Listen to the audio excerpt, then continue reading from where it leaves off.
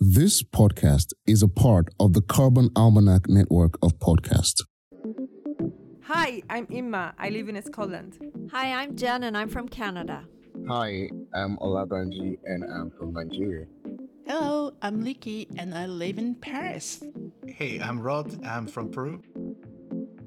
Welcome to Carbon Sessions, a podcast with carbon conversations for every day with everyone from everywhere in the world.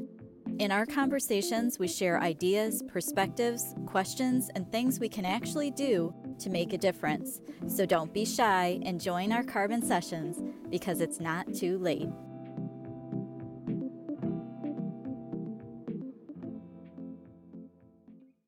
So, hi, I'm Licky and I'm with Jen.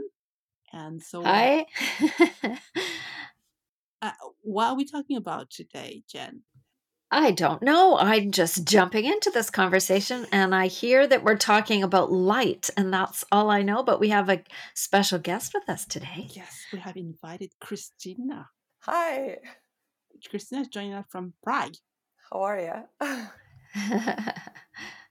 So tell us, Christina, what are we talking about today? Well, I love to talk about lights. About 2 years ago, I went to this permaculture conference and they had wonderful presentation about natural lighting and lighting, outside lighting, street lights, and also how daylight and the natural light is different and how it influences all the plants and people, and how it influences our circadian rhythms. So it was really fascinating. And so I love to share some of it. So natural lighting influences our circadian rhythm, or the street lights, or both? Well, I guess both. It's really fascinating. That was one new information that we all know about rods and cones in our eyes. How the cones detect color and rods shades of gray. So we're all familiar with that. But there's also photosensitive retinal ganglion cells, and those in our eyes connect to the circadian clock.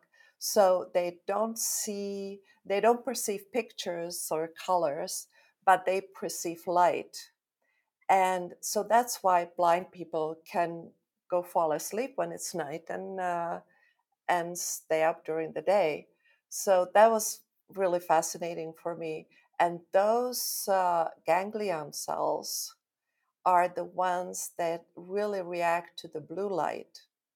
And so that's why we react to the to the artificial blue light and have sometimes problems falling asleep, because we break the cycle, because the light is the only constant in the nature that set up seasonal and daily rhythms.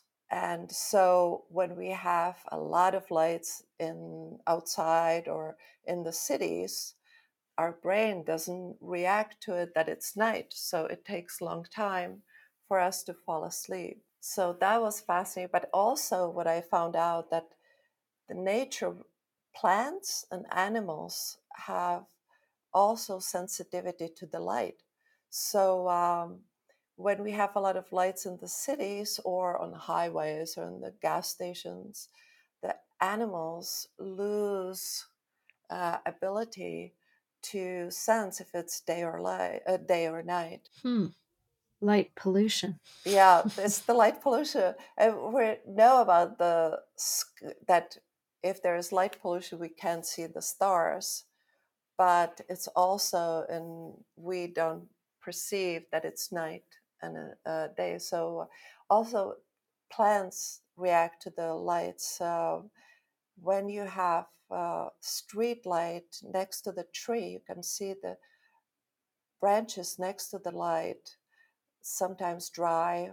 The leaves stay green, where the other part of the tree leaves fall off on that little piece of the tree. Part of the tree, the leaves stay green, and then they fall off in the wrong time. So a lot of trees also have problems, and plants. with artificial light, which I never thought it's possible. But do you know the reason why the leaves fall off when they are close to artificial lights?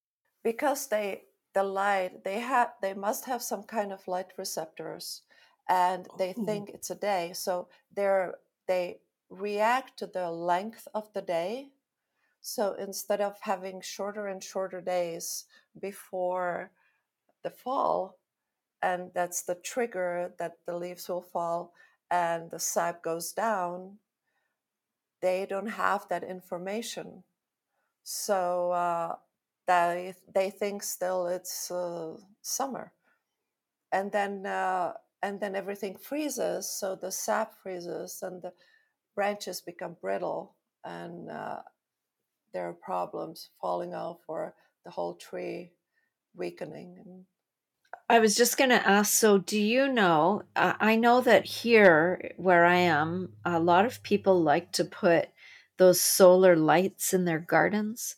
They absorb the sun in the day and then they light up the path or they light up the garden in the night. Mhm. So is that not a good idea then for the plants that are around that light? Yeah, and even gardeners, the professional gardeners know about it, because in nurseries they now are figuring out which plants can stand the nightlight more than the other plants. So they pick different plants for these places where there is a lot of artificial light. Yeah, it's a problem. The biggest problem is for trees, because they get damaged by the light. Wow. Yeah, it's not only light cause a lot of we have to use a lot of energy to keep them lit, but it really creates havoc on animals and people and nature. Even for the birds, when there are these big laser beams going up to the sky for advertisement and all that stuff, the birds navigate also. The moon is the point they navigate around. So if there is this strong light, they get confused and they start circling that light, and a lot of them. I I think I heard there was in New York. It was a lot of dead birds when they had the laser lights in for after 9/11. So they had to trim Wow. them down. So that's, and the last one, which for me was the most disturbing, was about insect. That insect gets confused and a lot of insect dies, and then the birds don't have food, and the cycle is broken. So it's sad, and I'm hoping that people will start paying more attention to light now, not only because of energetic usage, but use of energy, but also how it Wow. influences us. And at Christmas, of course, at least here, everyone's got extra light up Yeah, for Christmas everywhere. yeah. Oh, my friend, she's a chronobiologist, and she was saying, yeah, no wonder everybody is angry and frustrated, because all the lights, they their circadian rhythms are all off. Wow. And here I thought it was the cookies, the eggnog. Yeah, Uh, yeah. So research has been done for a long time. I think from 50s they started researching the chronobiology and influences on people and nature, and we don't hear much about it. Off I know, there are two organizations. One is Daylight Academy, and the other one is International Dark Sky Association. And so those two talk about these problems and what's wow. going on, if anybody's interested. uh, Leaky, you live in a city. Mhm. yeah, and I barely see the stars in the sky because there's so much light everywhere. But I'm just wondering. I've always lived in a place where there's day and night. I'm just wondering if, like, if I move to the North Pole, where there'll be light, like very very long days, how my body will react, given the fact that I've never been exposed to that kind of situation. Do you have an idea? Oh, yeah. Well, they suggest that in the morning to set up the uh, clock, the circadian clock is in the morning to go for a walk for 30 minutes Hmm. outside.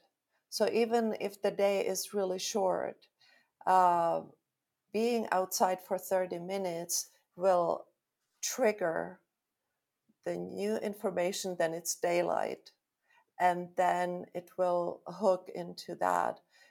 It takes few days. If you They did these experiments in the caves, and it took a few days for people to get their the daylight night setup was a little bit off, but it it's natural thing. So our body does have that. Uh, I don't think we're born with it, but Hmm. first few weeks, I don't know exactly when, but we'll get the rhythm by living outside of the mother. So Hmm. We have another person to welcome into the conversation here. Let's welcome Brian. He's come in and has been listening intently. I can see. Brian, what do you have to say today? Well, happy day to you all. Yes, this is Brian Tormey. Very excited to join this carbon conversation. Christina, very excited to meet you oh, and hear thanks. some of your thoughts. It's interesting. You were just commenting on a few things that I've definitely been learning about the past few years. I have an employee and coworker, Bonnie Jarrow, who is an animal advocate in many fashions, and she's really been educating me and many other people on through her work in the Audubon Society on the light pollution as it relates to migratory birds. And one of the, I think I will get this stat right, is that 70% of like terrestrial, like our most birds, are migratory, and 80% of those birds migrate at night. Like, it's not a thing that we think of as Homo Hmm. sapiens, as people. They're like, oh, yeah, when you Yeah. migrate is at night. We don't think that. But here, in fact, that is the case for birds predominantly. And the impact of light during these migratory times of year, there's actually peak times of year at different seasons, and there's this movement to sort of like, at least at those times, if not also at other times, go turn the lights out. And I happen to live next to a couple 100-acre Audubon uh, preserve, Audubon Society preserve. And so it's one of these things that I learned about and was like, oh, I really need, I really only keep like one outdoor light on anyway, usually, but like, I'm glad I do. And I'll turn that one off during these peak migratory periods. It's definitely very interesting to understand how much of an impact it has. Yeah, just being aware of that. And another thing which I haven't talked about is at night when our melatonin kicks in, and it tells us, okay, it's nighttime, so we can go to rest, to sleep. Um, it's Those ganglion cells are sensitive to the blue light.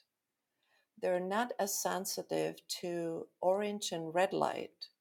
So when we set up our house with red lights to turn on at night when we go to bathroom, or they suggest to have it on about an hour up to 2 hours before we go to sleep, then our brain knows it's time to go to bed, and we can fall asleep much easier. To Like, they have a lot of these things. They have red glasses and special screens in front of the computers or for the phone.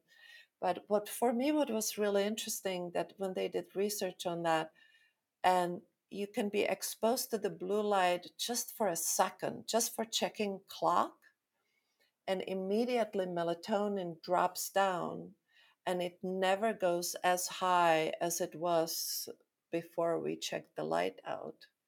So I thought that was really interesting information. Mm. I'm still fascinated about the plants, because thinking of redoing the front yard area, and our neighbors have rocks and ferns, and then these little lights that come on at night, and it looks so pretty. But it's nice that it looks pretty, but if it's not good for the actual plants, then I'm not going to do that.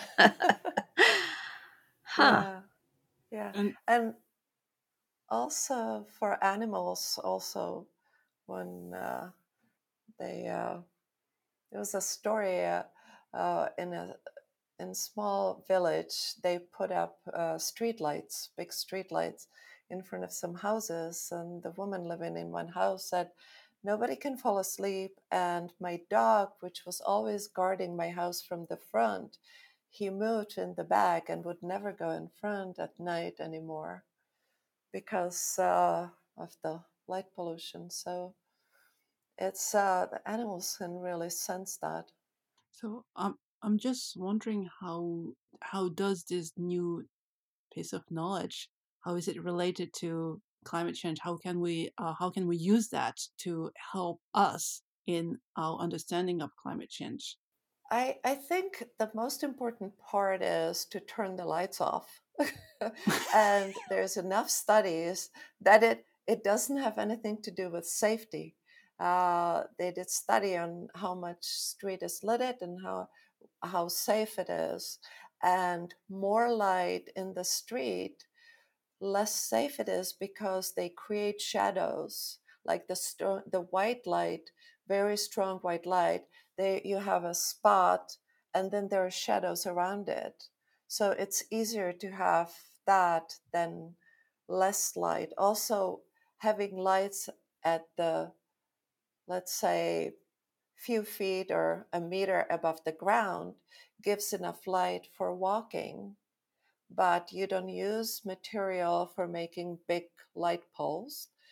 It does not destroy flying insect. Um, Also, if we give it put sensors on, it will not be on all the time. And so all these things will save energy, not only energy used for lighting places, but also energy used for making steel, creating materials needed for lights. Also, having red and orange lights at night, or at least the soft white instead of that bright blue light, it uses less energy. LED lights, they're not a nice color though. So LED, you can have any color, Okay. but Okay. you want to choose uh, different colors than the blue, because another thing is when we go from dark into light, uh, we cannot see color in the dark, and we cannot see much detail. We see shapes, but our eyes not set up that we can see detail. We don't need to see detail. We just need to see roughly what's around. And when we lit up a place, it takes a while for our eyes to adjust. So that's why these really bright lights don't make much sense, because we walk through them and our eyes are not adjusted to it anyway. So I guess to persuade politicians or city governments that it makes sense not to turn all the lights on and lower the lights, and that way they'll save a lot of money, they save a lot of energy, and we're not breaking the natural cycle. So that's what I would say for climate change. for climate change, it's really important that we have trees, and the lights, bright lights, do not do well with tree. The trees don't do well with the bright lights. So, and also, yeah. So I would say that, and I would also think that because insects don't do very well with artificial lights, so and we need insects to grow plants. So I think it is one way to relate that to climate change as well. But that's my two that's cents. that's a big problem. Oh, is it? And I could see it. Yeah, I could see it now. Traveling in a car, few years ago, the front windshield was full of bugs, and the front bumper was all dirty from bugs. Now I don't have one bug on my front windshield or on the bumper. And they say in Germany, they said about 70% of insects disappeared. It's a huge Oh no. number. Wow. So what do we think? Are we gonna? What can we all do? How does this turn into sort of like an informed, sort of influencing thing? I know in my household, Christina, thank you for your commentary today. I look forward to letting my wife and children listen to this episode because in my house, I'm routinely turning off all the lights behind everyone, and or we'll sit and and we'll be sitting and having dinner at a table, and I'll have the light over the table on so we can see our food, but I'll turn the other lights in sort of an open format space, the kitchen light and the living room lights, I will turn off. And so there's only one section of this larger room lit. And there are definitely moments where my wife is like, why are you doing that? And they're all LED bulbs, and we are fully solar powered. We actually push energy into the grid in our house on an annual basis. So like, it's not about per se energy consumption or money savings, but it's still like I find it more pleasant. So and in part it's thinner, and I like sort of want Yeah. soft, dim light. I want to go into my. I guess I'm now learning. It's about queuing up my sleep cycle. Yeah, I think that's maybe what would help that our body is adjusted to natural light cycle, which is not only the color of the light, but also the position of the light. So for mornings and evenings, it's good to have soft white light, not white light, and also to have it from lower positions, not from the ceiling, but let's say waist size, waist height, and lower. Now, then in the evening and at night, when before we're going to go to sleep, to navigate in the space, we can have orange and red light, and that one being all the way at the in the ground on the ground or really close to the floor. And that one is something like fire. There was only light before there was the fire light, so that's connected to the night. And then during the day, it's important to have a full spectrum light, the blue and purple part of the light, and that one creates focus. So if we want to focus something on, concentrate on something, it's important to have very strong light. And this blue, well, the best is daylight, but if we have to have the blue and blue parts of the light are important for focus. So our brain reacts to that. And and another thing that's important inside is not to have some light that would blind you. So if you have something um, that you can see the light bulb, the really good one is to let the light reflect from the ceiling for the day or from the walls instead of seeing the light bulb. So those are, and so I see when you're talking about dinner time, to having more peaceful, uh, warm white light and closer more on the food not in the eyes. So having that light lower so it does not go in your eyes, but just go on your food. And that creates more calming environment. That's the candlelit dinner table. That's it. But we do need to see colors and color. I was Yeah. I was about to go there, Jen. I I make a lot of candles in my house. do too. I'm admitting to another hobby. I buy wax by the 50-pound box. Yeah. I love candlelight in the evening, and we also run around and turn all the lights off. And it was funny because our guests left this morning, and all the lights in the guest room were on. And I thought that's like it's just unusual because we always turn off lights, and we're quite picky about that as well. But um, yeah, at night it's interesting because I like to have just one lamp on and a candle lit, be curled up on my couch. And at 9 o'clock, for some reason, my dog is ready for bed. At 9 o'clock, he just knows, and he has the buttons that you press to make words, right? And he goes over and he presses all done, which means that it's bedtime, people. But it's that whole animal knowing, right, of the rhythms. And it's bizarre because at 9 o'clock he knows and tells us that it's time for bed. All done. That sounds perfect. And also in the morning when you go out and walk the dog during the daylight, first half an hour, it's perfect setup for a circadian time to start concentrating and focusing. Yeah. Christina, can I go back and ask a question on something? I'm recalling at the train station that I travel from here in my hometown.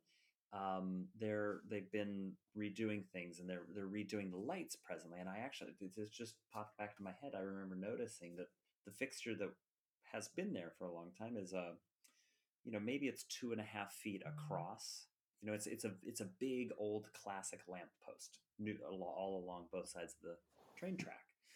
And now the fixture they have up is maybe only 6 inches wide. I mean, it's a much smaller, and it's clearly an LED versus the old one is, I don't know if it's halogen or mercury or like what exact technology it is.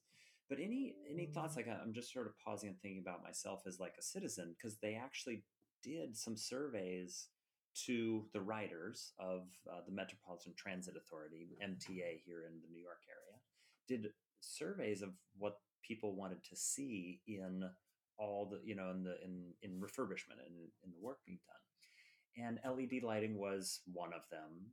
But I didn't pause and think about the directionality of it, right? So like sort of down and soft versus up.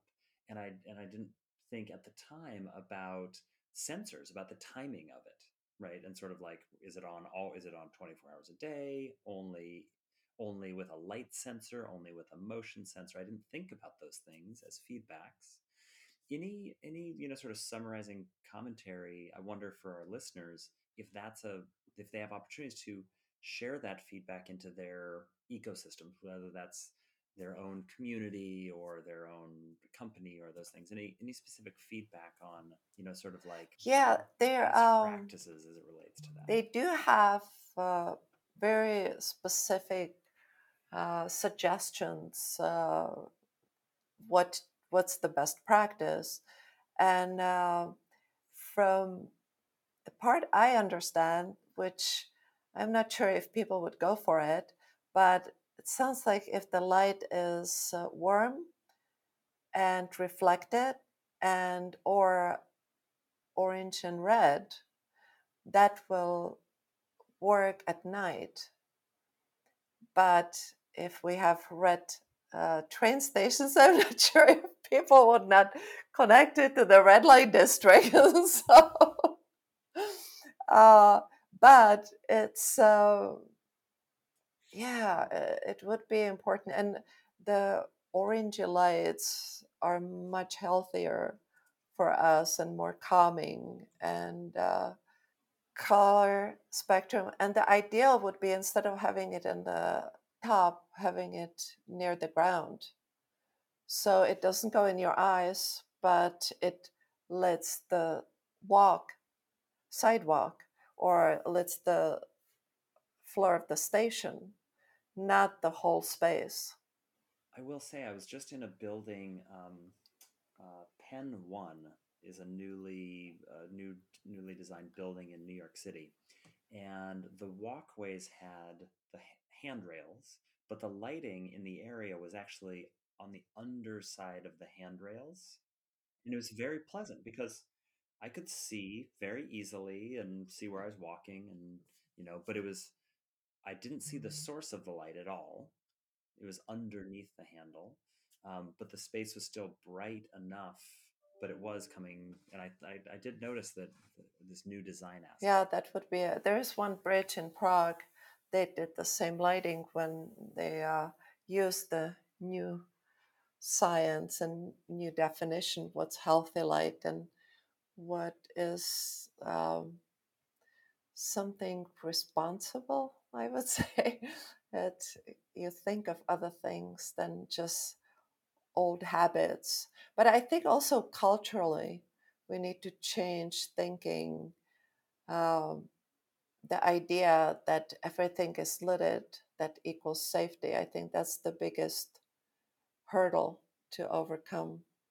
Can I share something? That was related to Jen's question about you live in the city. Yeah, I live in the city in Paris, and I have very little control over the public lighting on the streets, and it's something that's it's needed. I'm sorry to say that, but because there's because of the cost of energy in Europe that has skyrocketed. There are some smaller cities that have decided to switch off the light, like starting from 10 o'clock. But the problem is that a lot of robberies in shops. So, and because there's no light and it's very easy for thieves to to go and rob shops. So yeah, I think it's also important to have some lightings. Yeah, that's people. There was some study done, and they seem it was the robberies and violence did not escalate in the places where they turn off the lights. Well, it is something I heard on the radio the Yeah. other day. It's because there's no light, and so the thieves can just walk and do their stuff and then get away with it. Well, you can have light sensors, so if somebody walks towards the place or That was the solution. towards the shop, That was the solution. that you can turn, which makes sense. That if you want, but yeah, so you have all these options of the sensors, that it's like in a lot of bathrooms they have that when you walk in, that light turns on. So the same thing at night. Only problem, if you have too many animals, it goes on when the animals pass through. So maybe have it set up so it only turns on for a big animal, not for the tiny animal.